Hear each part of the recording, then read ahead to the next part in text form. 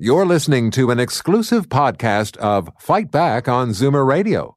Heard weekdays from noon to 1. Fight Back with Libby Znaimer on Zoomer Radio. Welcome back. At the end of December, it looked like the bottom was falling out of the markets, but now the TSX and the Dow Jones are within a stone's throw of being back at all-time high levels since their climb back from the brink began. It's yet another piece of proof that you cannot time the markets. So, will the market get through its previous all-time highs? Do changing market conditions mean that you should adjust your portfolio? I am here with Alan Small, Senior Investment Advisor at Alan Small Financial Group with Hollis Wealth. Welcome. Thanks so much for being with us. Great to be here as always. Okay, so first, before we get right into it, I'm going to give the numbers out again. Alan is here. He's going to give us his best advice, and he's ready to take your calls and answer your questions. The numbers, 416-360-0740, toll-free 1-866-740-4740. So, Alan, what do you make of the markets being back, and is it time to readjust our thinking?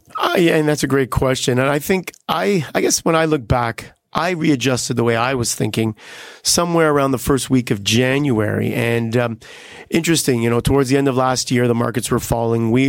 Many of us knew that a lot of it was based on what was happening in the political world.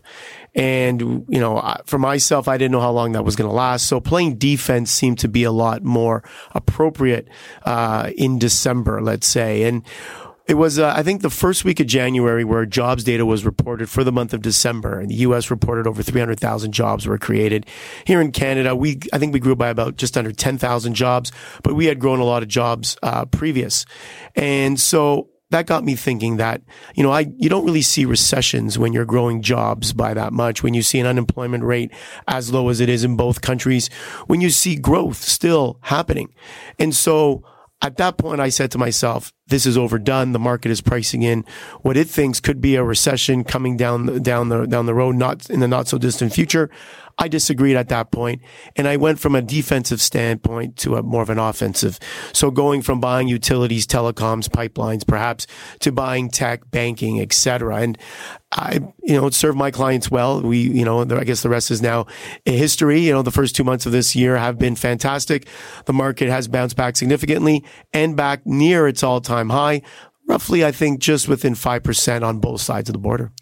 Okay, but it seems to be human nature that for most of us who are not professionals and who maybe don't have such strong stomachs, that when things are dropping, we pull back instead of buying low. And now that things are going back up, people want to jump back in, but you'll be buying high. That's right. And buy low, sell high, right? I guess that's the old saying that everybody knows, but how many of us can actually do it? How many of us have that iron stomach to buy when the media and the newspapers, TV, everyone's saying that there's doom and gloom out there?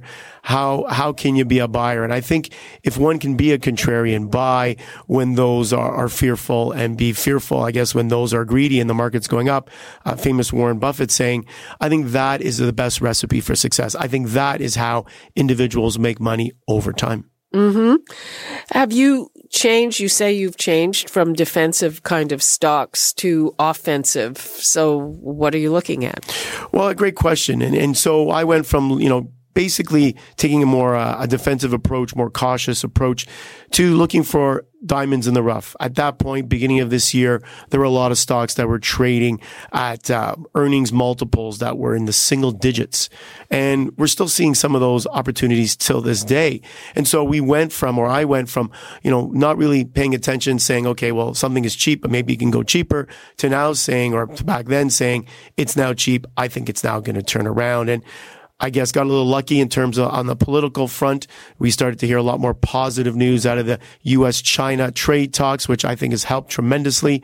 And this market has really taken off. But make no mistake, I think until a deal happens between China and the U.S., which really affects everything right across the globe, in my opinion, this market for now, I think, is sort of range bound, kind of taking a wait and see approach. So we're back near the all-time highs that we saw last fall. What's going to take us to get through these high levels again, or these old highs? I think it's going to take a trade deal from China and the U.S. to break through these, these previous highs. What about the fact that, the bull market had such a long run? I mean, there comes a point, all good things come to an end. It does. But I guess the way I look at it is, bull runs don't end just because they've lasted 10 years. I don't think you can ever put a time frame on it. I think this bull run has lasted as long as it has for a few reasons. One is that we don't see inflation. And you could probably thank the Amazons, the Walmarts, the Costcos of the world for that. The Amazon effect, I think, is having a huge effect right across the world in terms of keeping costs down.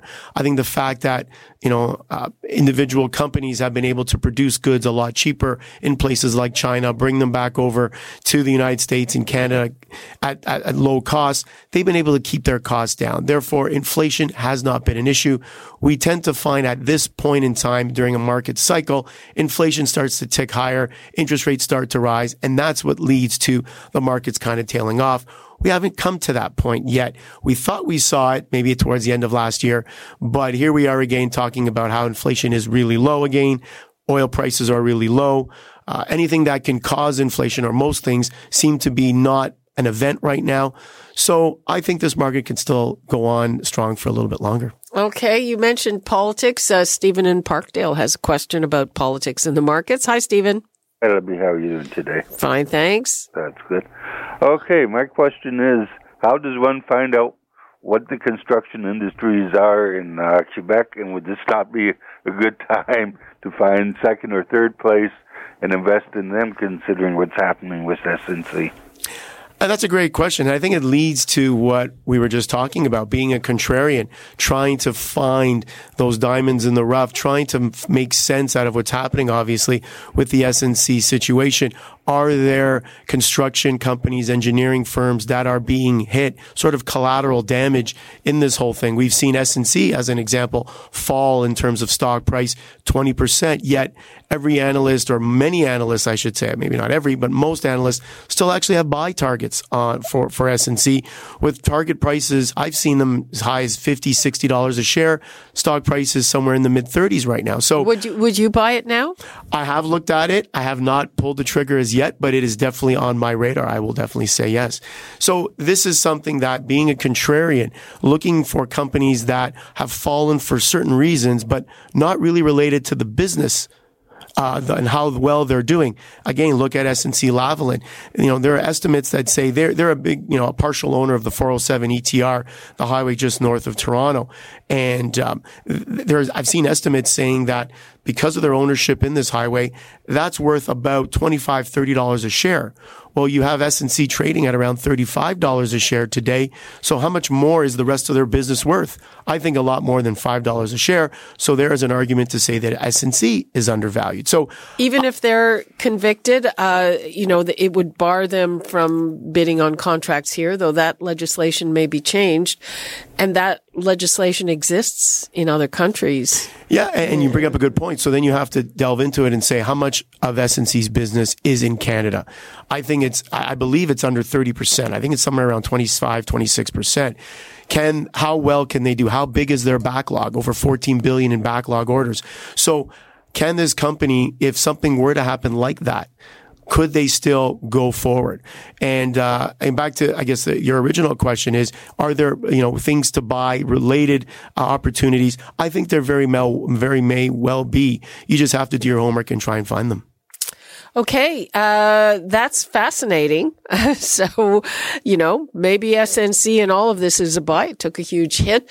We're going to take a quick break now, but we will be back with more from Alan Small, and he'll be taking more of your questions and comments. The numbers to call before we go to break, 416-360-0740, toll free 1-866-740-4740, and we'll be right back. You're listening to an exclusive podcast of Fight Back on Zoomer Radio, heard weekdays from noon to 1. It's time for a plan and a strategy as Fight Back with Libby Znaimer on Zoomer Radio puts a financial management advisor in your corner. Alan Small of the Alan Small Financial Group with Hollis Wealth. Welcome back. I'm here with Alan Small. We are talking about the market conditions and taking your calls and questions. Let's go to Ken in Hamilton. Hi, Ken. Hi, how are you doing? Fine. How are you? Good. My question is, does the stock market affect mutual funds? Well, I guess, Ken, it really just depends on what kind of mutual fund you own. There are many mutual funds that do buy or do purchase stocks that trade on the stock market. So any equity mutual fund, yes, will be affected by how the stock market performs. There's a mutual fund manager whose job it is to buy and sell different stocks if it is a equity or stock mutual fund. So I guess to answer your question, it really depends on the type of mutual fund.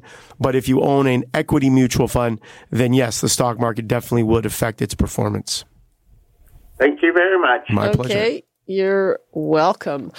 So we were talking in the break about perception and reality and when it comes to buying stocks. And interesting, you mentioned Facebook in the news, getting dumped on for all the terrible things they're doing, but they're doing well on the market. It's amazing, and the market tends to move a lot on perception versus reality. So using Facebook as an example, all we've heard is about the negativity, everything about the information sharing and all the things that Facebook has done wrong over the past, I guess, a bunch of years with respect to the information they have been collecting, I guess. And so here you have the stock that was once at $218 a share at a high, all the way down to maybe $120, $125 a share, almost lost half its value. And you would think that the stock or the company was not doing well. Well, this past earnings report, Facebook really knocked the ball out of the park. They still continue to have many businesses advertising through them. Them along with, I would say, Google are probably the two main platforms that individuals choose to use to advertise.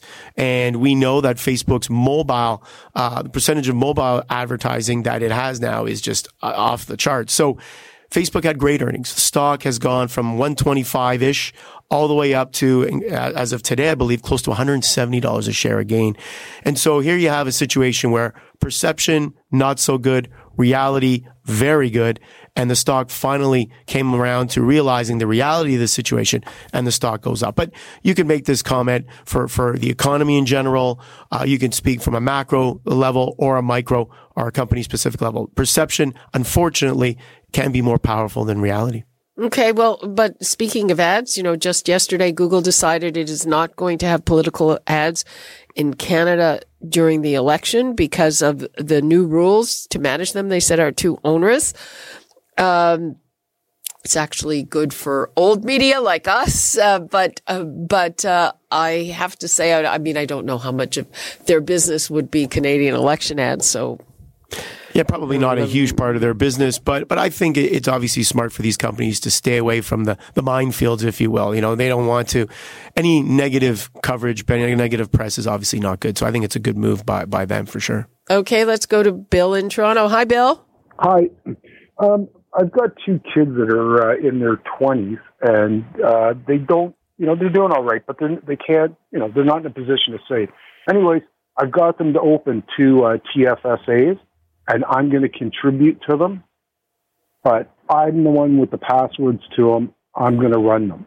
First of all, is that ethical? Can you do it? Is it legal? Is it ethical? Can you do it? I would say you can do it. I know there are a lot of people that do open up TFSAs for their adult children. And in terms of ethics, I guess that's between you and your kids for sure. But overall, I think it is a good opportunity to get more money working for your family, let's say, on a tax-free basis.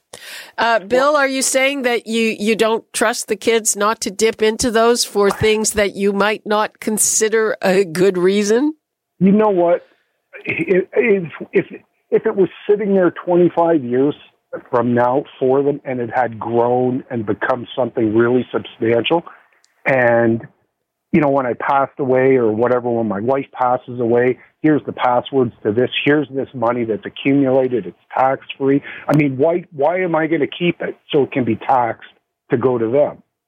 And it makes sense. You're basically leaving, you're creating a legacy for your children and investing on their behalf and whether, whatever you want to tell them, how it works or whatnot. At some point, you may want to use this maybe as a teaching moment so they can maybe learn from what you're doing for them. I think that would be probably a good thing to do. But overall, you can do it.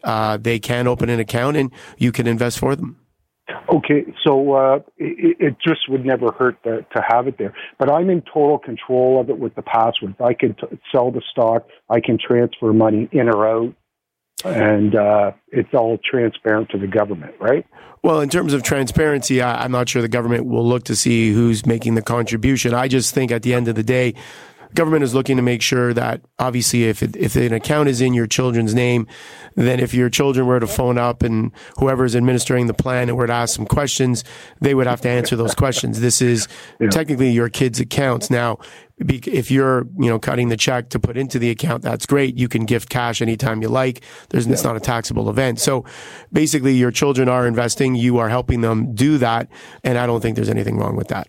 So long term, do I put dividend stocks in or high gain, high risk stocks? Again, that depends on your risk tolerance and your risk level. My recipe for tax-free savings accounts over the past, 9-10 years has been to buy dividend-paying stocks and good quality ones, good quality Canadian dividend pairs so that you're getting a nice dividend and not paying any tax on that dividend. Some might disagree with that strategy because you're not taking the advantage of the dividend tax credit. But for me, I think buying shares of some of your banks or insurance companies or good quality Canadian names paying good dividends makes sense. And I think, they will grow over time, tax sheltered.